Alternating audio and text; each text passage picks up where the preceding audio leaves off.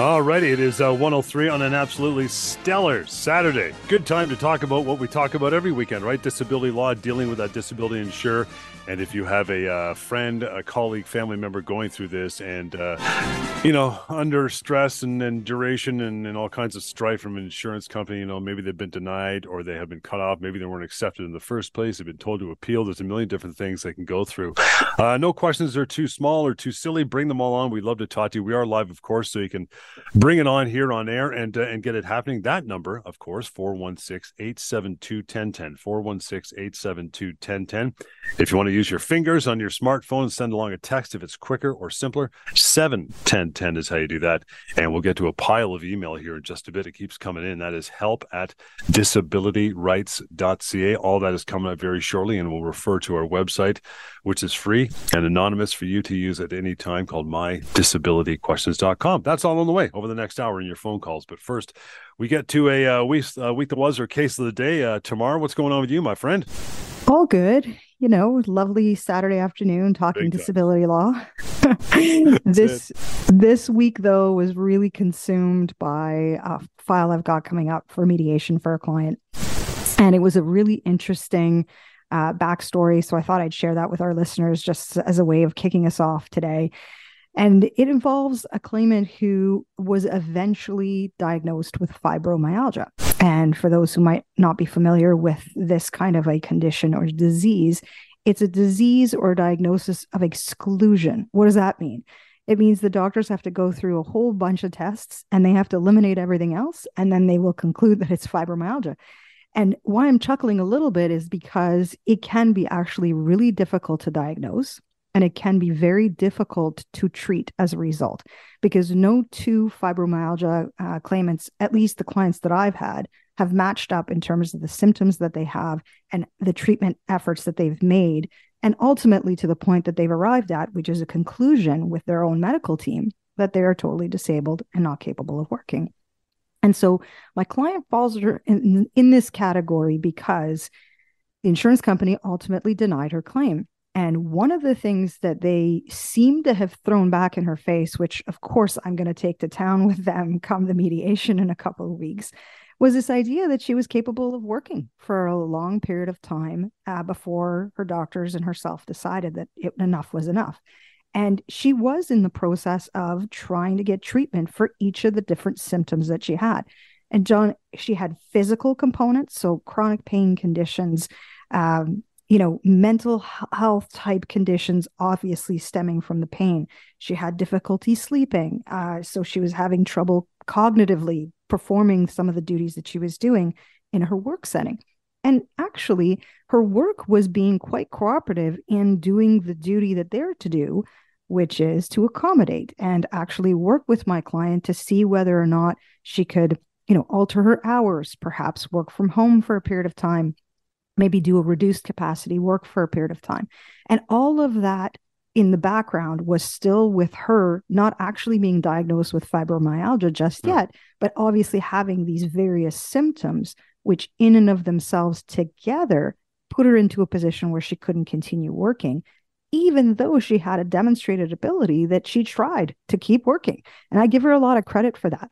And I think that that really is a fact that the insurance companies love to say, hey, you weren't that bad. It wasn't that severe. You worked for all this period of time. Sure, you've got fibromyalgia, but people with fibro will work. Not a problem. Very dismissive, right? Yeah. And I think part of it as well was, at least in my client situation, they couldn't really come up with a rehab plan. And we talk about this as well on the show, which is, the insurance companies, they may throw money at your claim. They may actually even suggest, hey, go and see our great rehab people. Yep. You can do some occupational therapy, maybe some psychotherapy, maybe both. And in 8 weeks, you'll be great and you'll be back at work. And so they had her in one of these plans. Obviously, she wasn't making the right progress because she was clearly not ready to actually make that kind of progress. And her, health situation is not that cut and dry. Adjusters like to put things in neat boxes, right? And when it doesn't fit within that neat box, then they're going to grapple and try and find ridiculous reasons to deny the claim. And so ultimately, there was a bunch of weak reasons why they denied her claim. And thankfully, she came to us and said, look, I think that I should be challenging this disability denial. And by then, she had been diagnosed with fibromyalgia. And of course, her primary doctor, had already started funneling her to different specialists to try and address each of the different conditions that she was dealing with, at least out of the gates. And so, many months later, after she had gone through the ringer a little bit with the insurer, we are now essentially at the doorsteps of trying to get a resolution. And John, I am convinced that this claim is going to resolve. I not only because we've started the legal claim and my client is, doing everything that she can to improve her health and at least maintain some level of function, but also because I think everything that she went through and her commitment to try and improve her health actually gives her a lot of credibility. And with claims like fibromyalgia, the types of conditions that are progressive, so they get worse with time, that are difficult to see on a scan, it doesn't fit within this neat box. Well, the courts have said that's not necessary. They've said as long as you have those symptoms and those symptoms prevent you from working, then you should be entitled to disability benefits. And I can assure you that their lawyer knows the same thing. He and I have talked about this file.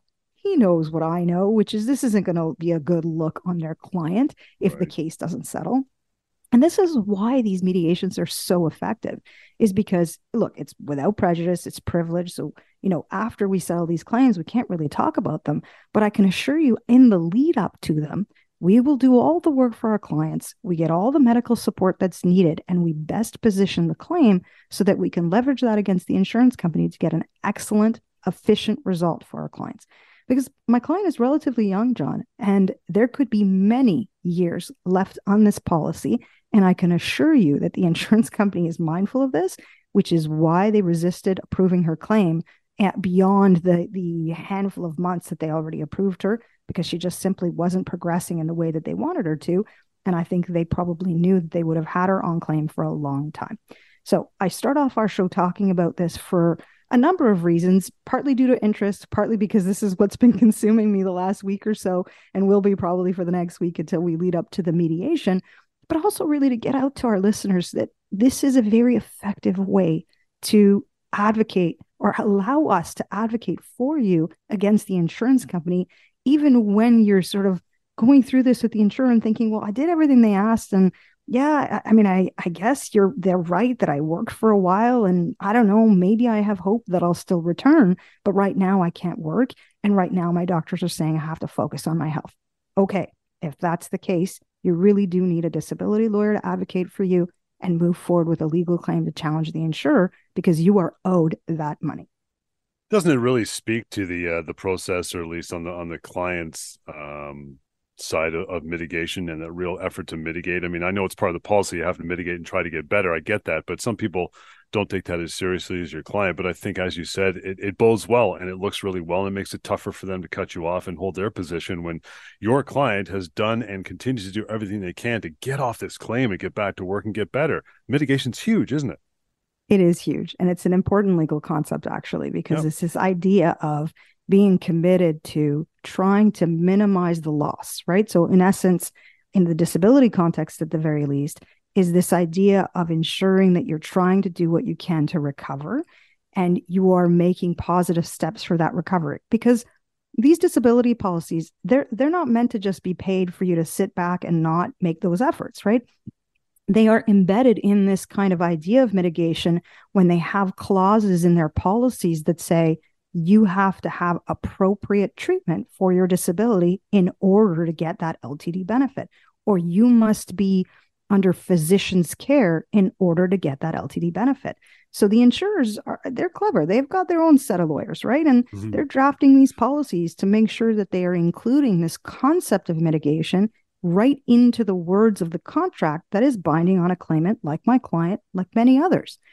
And I absolutely agree with you that if we can demonstrate, and we will in my client's case, that she is trying to make those efforts, but is still not well enough to work either at her own occupation or any occupation for that matter, then absolutely she should be getting LTD benefits. And John, we're not just talking historical benefits. When I get to a mediation, I'm not just talking about the past. That's absolutely the starting point. But in a situation like hers, we have to talk about the future, and we have to look and fairly evaluate that if things are not going to get better for her from a health perspective, maybe she's okay and she's alive and she's, okay in the sense that she's meeting her home duties and this sort of thing, but not well enough to function in any sort of work setting that's going to pay her roughly her LTD benefit or even her own, own occupation salary, then this is absolutely something that we need to talk to the insurance companies about if we are going to achieve a resolution. And most insurers, that's really actually what they want. They do want a lump sum settlement, John. They don't actually necessarily want to put someone back on claim to have to continue to deal with their claim, because that costs some money, right? Everything is the quickest point from A to B for the insurer that costs them the least amount of money. So in fairness to my client, I think that we need to think about what that future looks like. And that will absolutely be part of our conversation, along, of course, with the mitigation efforts that she's made and where she's at from a health perspective. And with that, we'll get into our first break here, give you some time to grab a phone and either call us, text us, or email your questions. Here's how you do that: 416-872-1010 to call us live on air, 71010 for a text. You can do that as well. And we'll go right to our emails after a short break. help@disabilityrights.ca. Tamara Agopian here, Samfiru Tamarkin LLB is doing all the heavy lifting, so bring it on for the rest of the hour as we continue here with the Disability Law Show. Stand by. Alrighty, we are back at it, and good to have you here. 1:19 on your Saturday. You have time to call in and talk to us if that's what you prefer. 416-872-1010. Text us your questions as well at 71010. I want to concentrate on a bunch of email for the remainder of the hour as well. And you can send them along, not just for the show, but beyond that. Tamara and her team always ready to reply to you, give you some information. Will cost you nothing, right? help@disabilityrights.ca. And that phone number too, they always encourage you to call them at the firm and have a conversation, because sometimes these matters, you want more of a private, lengthier conversation with Tamar and her support team there as well. 1-855-821-5900. Okay, Ilya, first one up says, guys, I'm on long-term disability, and my insurance and doctor wanted me to try to return to work. I did it for 2 weeks, but started having panic and anxiety attacks, and my doctor wants me to go back on leave. Insurance is saying I'm able to work since my doctor had cleared it. My doctor is saying I cannot now. What do I do to get the insurance to pay me? I went off one medication during my return to work on my doctor's advice because of the side effects of headaches and cognition slowness. What do you think? Really good email, Ilya. And I think that the bottom line is you need to follow medical advice. I mean, and John, I say this a lot, and maybe it's like, oh, tomorrow you're saying the same thing over and over. Yeah, I am, because you got to follow medical advice. The insurance company is going to do what they do. Okay. But if you are putting yourself in harm's way and you are going against what your doctor is advising you to do, that is not helping anyone whatsoever. And Ilya absolutely is entitled to disability benefits in a situation like this. So why is the insurer doing what they're doing? Ilya may or may not know, most of these disability policies have a section in it that says, if you've come off claim and you get back to work and your health prevents you from working once more, for related conditions, directly or indirectly related is usually what the policies say, then you are again entitled to disability benefits. This is called the recurrence clause. And if it happens within 6 months of a prior payable claim, Ilya is entitled to get back on claim. And you submit further medical information. You get the doctor to provide very clear medical advice saying, yeah, I cleared for the return to work weeks ago. Maybe by then it's been several months, John. Who knows how long that return to work plan had been put in place. But I was monitoring the health issues throughout the return to work. We had changed the medication to allow her to actually function at work. She describes headaches and cognitive slowness and this sort of thing. And if that didn't work, and it sounds like it hadn't, then it was on medical advice that she stopped working, not on her own decision, right? And I think that's critical. I understand that a return to work can be really challenging for a whole host of reasons, John, especially if you've been off on disability for a long period of time. So just that idea of returning can be difficult. But I give her a lot of credit. She did it on the advice of her doctor. She did it the right way in terms of getting that medical clearance. But then the return should be closely monitored for this exact reason, that sometimes you're just not ready. And that's okay. That is what disability benefits are there for. And so if she's got, I mean, it sounds like she's got some mental health conditions, John, when she describes to us panic and anxiety and this sort of thing, and perhaps some changes of medication around that.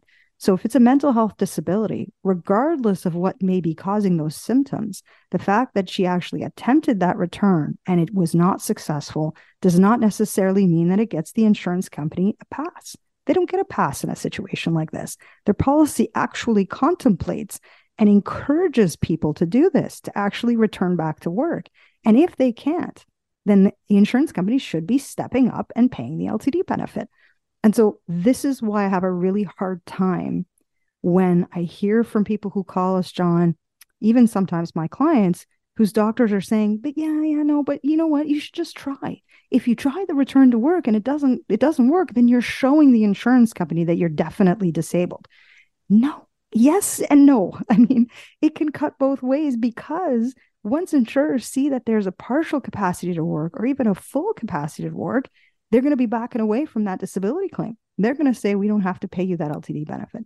So I think that advice, yes, it comes from the doctor, but it's an important conversation to have, because you don't want to rush back. Because once you're off claim, I can assure you that the insurance company is going to resist you being back on claim, even though they absolutely should be paying you that LTD benefit.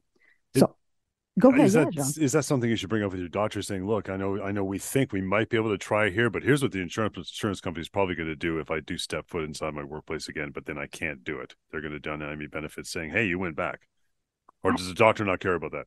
Look, they should, and they should care about that, John, in the sense that, it's their patient, and you don't want to put your patient in a work setting that may make things worse, right? I think, though, that many doctors are really focusing on sort of the treatment and the wellness of their patient, and perhaps don't understand or don't know enough about disability law or disability litigation. Why should they? And I never want to put myself in a doctor's position, nor should a doctor put themselves in my position necessarily, right? But it is an important conversation to have with a patient when you're trying to make this critical decision about whether or not your patient is ready to return. And I encourage people to have an open dialogue with your doctor about this and say, hey, doc, look, I've been getting disability benefits. You may or may not know this. Insurance company obviously is going to reach out to you to get medical records and updates. And I need to be closely monitored during this period of time. And I really appreciate and value your opinion throughout all of this, and to help me get through. Because the goal, I think, John, insurance companies are cynical, but I think the goal for most people I speak with and their medical teams are to try and be successful in getting someone back to work. Nobody wants to be on disability. Nobody wants to be fighting with a disability insurer for LTD. And so I think that having these discussions with your medical team, and this could be your doctor, it could be your physiotherapist, anybody who's treating your psychotherapist, having that open dialogue with them about where you're at from a health perspective and the importance of their opinion about where you're at is critical. Because think of a situation with Ilya where she is given the green light by her own doctor to return, but that return requires accommodation, or it requires ongoing restrictions and limitations.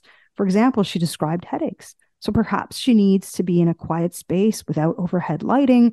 Maybe she needs limited time away from the computer. I mean, I'm not really sure. I don't have a lot of details about her health condition, but you can see that those kinds of restrictions and limitations are important to be validated by the doctor and then communicated to the employer, right? Because the employer also has a duty to accommodate you and ensure that those restrictions are put in place properly so that your return to work is successful. So if you don't share those limitations with your doctor and they don't know about it, then they're not going to write anything about it. And you're not going to have the information that you need to put back to your employer to say, hey, these are the things that need to be put in place to give me the best possible chance to make this return to work stick. And if it doesn't, that is okay too. If the doctor is saying you're not capable of doing this any longer, you've got to get back on claim. That's all right. And if the insurance company resists that, please do know that you have rights to those benefits, specifically, as I said, under that recurrence clause. Let's slide over to mydisabilityquestions.com. Get started on this one. It says, tomorrow I was diagnosed with osteoarthritis in both knees and lower back, as well as COPD. Oh, stand by. My computer just went black. Coming right back. Hang on. I really got to update my software. How about that? Hold on. I'm getting it. Hang on. Here we go. Here we go. Unless you want to read it? Do you want to read it? Sure. Yeah, okay, go Uh, ahead and read it. so mydisabilityquestions.com Uh-huh. says, so diagnosed with osteoarthritis, lower back, knees, and COPD. I've been off since August 2022 on LTD. The insurer tells me that the files they see are of a mild diagnosis, and they are sending me to an 8-week rehab program, and I'm expected to return to work shortly after that. My knees and back are in incredible pain despite the mild diagnoses. Anything I can do? Right. Really good question. Yeah, thank you for reading that, by the way. We're back in action. Go ahead. No Jeez. worries, no worries. And so, look, we're seeing a physical disability with pain being the primary barrier for work, and the radiological evidence or the stuff you're seeing on the scans describing the conditions as mild. John, we see this a lot. Yep. Just because it's described as mild doesn't mean the person isn't feeling it more strenuously, more severely, to the point where they're not capable of working. And when you've got multiple parts of your body, as this person describes to us, then both knees and the back being impacted, I mean, look, depending on what your health issue and your job is, that is going to disable you from working, especially if this person's been off for a number of months. August 2022, I mean, we're talking 10 months now that this individual has been off work. And so the expectation of the insurer is always going to put it in the best possible light. That you've got to go into, assuming that they just want you back on your feet and back to work as soon as possible, because they do not then have to pay your monthly LTD benefit. But if your situation is more nuanced than that, in other words, if you've got subjective complaints like pain, regardless of what the medical information is saying, you've got to have that symptom or those symptoms validated by your doctor and put over and emphasize to the insurer that perhaps this return to work plan is premature, too early to start if you're in so much pain, despite the fact that the medical information is saying mild diagnoses. And with that, we're going to take a short break. Again, that was mydisabilityquestions.com. We're back for another one of those and more emails. Send yours along, help@disabilityrights.ca. And you can always go to mydisabilityquestions.com. This is the Disability Law Show. Continues in just a moment. Hang on. 34, we are back. Tamara Gopian, to reach out to Tamara anytime. She's standing by. Got a great team with her. You want to make that phone call on your own time, right? Leave a message too, or talk live. You get a chance to do that. 1-855-821-5900. Email anytime, help@disabilityrights.ca.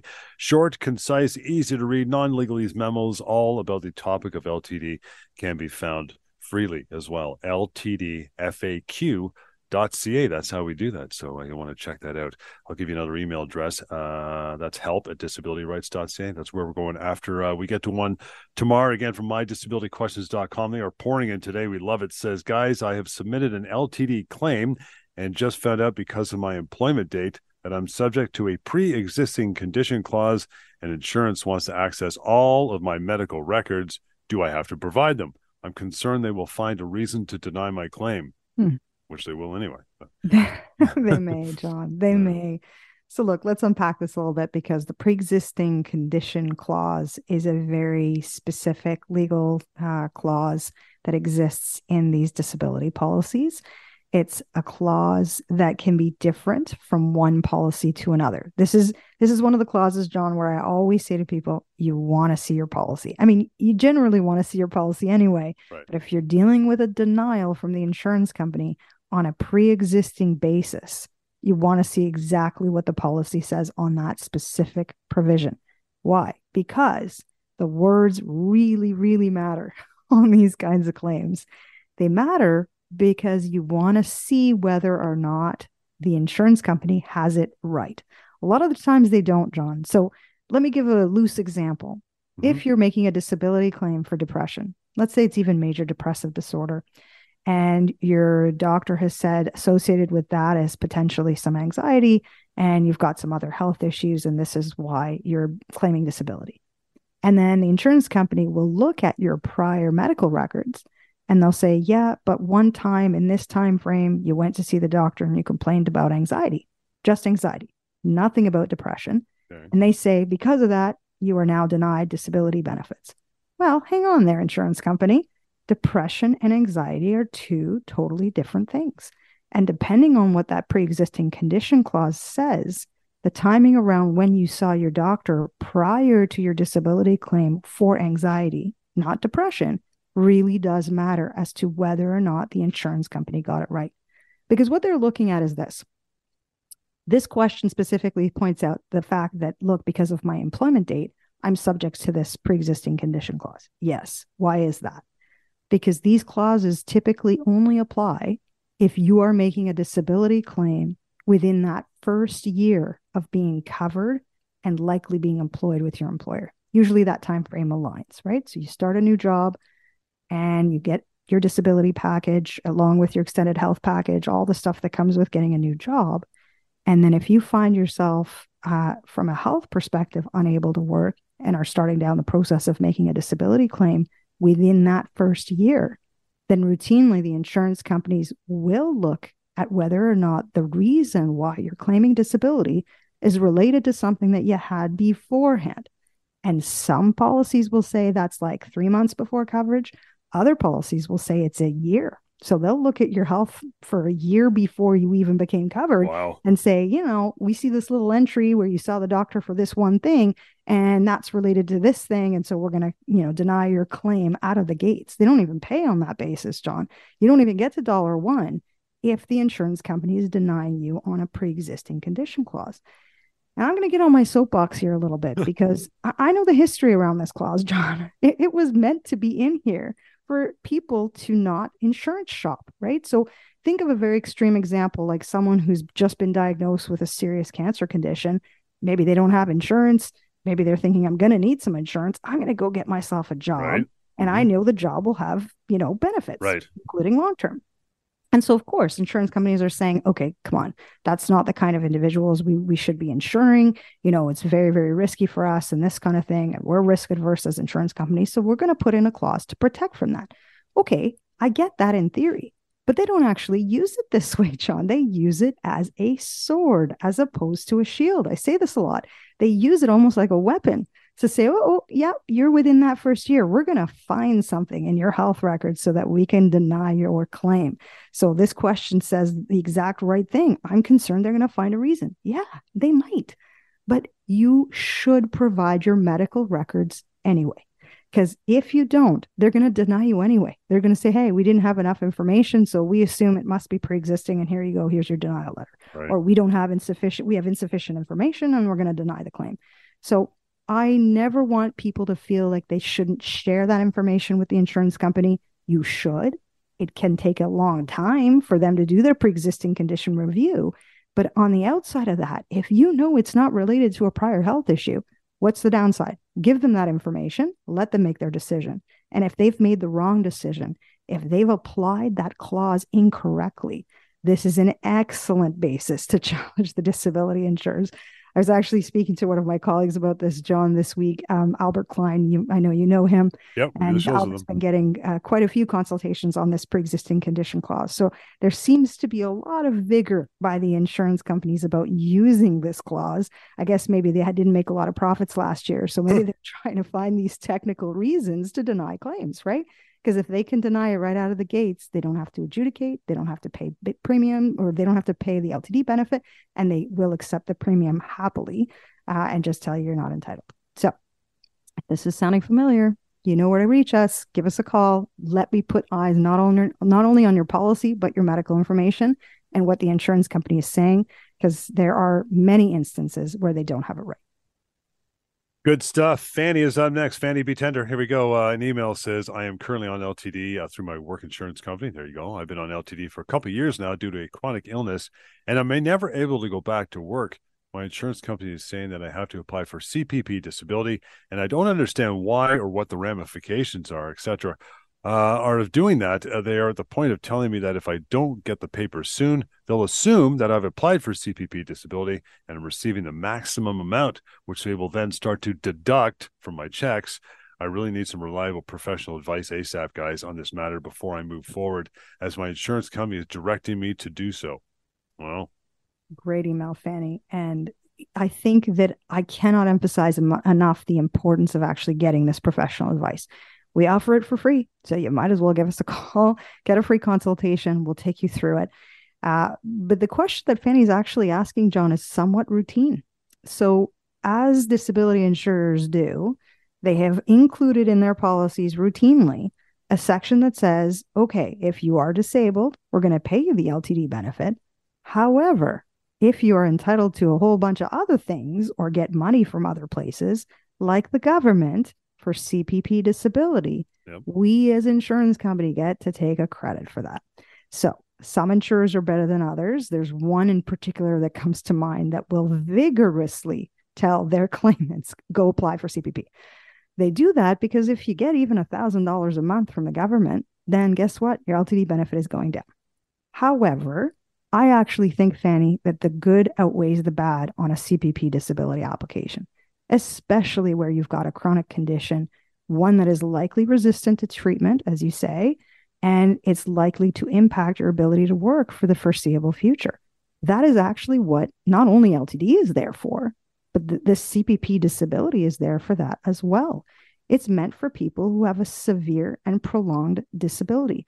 And if your doctor supports that you're in that category, then you are eligible for payments from the government.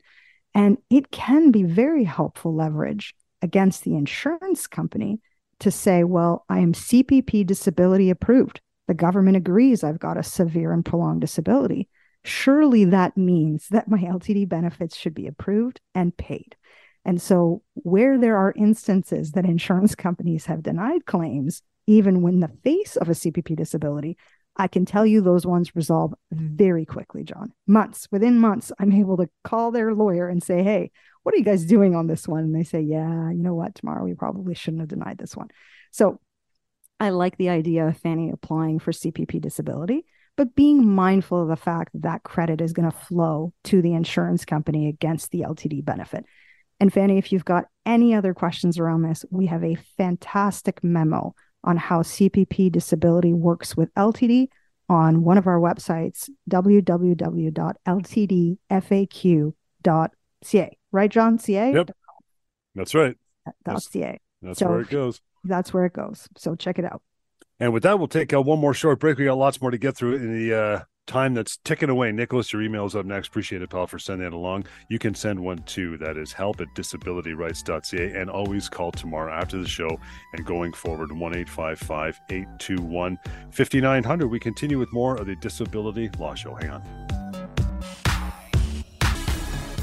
It is 1:50. We are back for a few minutes here and get to a couple emails as we close out the show for another Saturday. Beyond the hour of the show, as mentioned, you can always reach out to Tamar and her team. That email address is help@disabilityrights.ca. You can also use mydisabilityquestions.com. And everybody still likes to make that phone call, have a conversation, 1-855-821-5900. Okay, Nicholas, you're up. Thanks, pal, for the email this afternoon. It says, guys have been recently approved for LTD. And it's been 3 months since my first payment. The disability manager at the insurance company is requesting that I go to an IME, which is supposed to take 8 hours. I've been approved for a mental health claim. They haven't even got a report from my psychiatrist yet. Do I have to go to this 8-hour appointment? Yeah, Nicholas, that is early in the claim. Hey, Sean. Long so one. he's look, I mean, he's been approved for 3 months. That's good. He's been approved.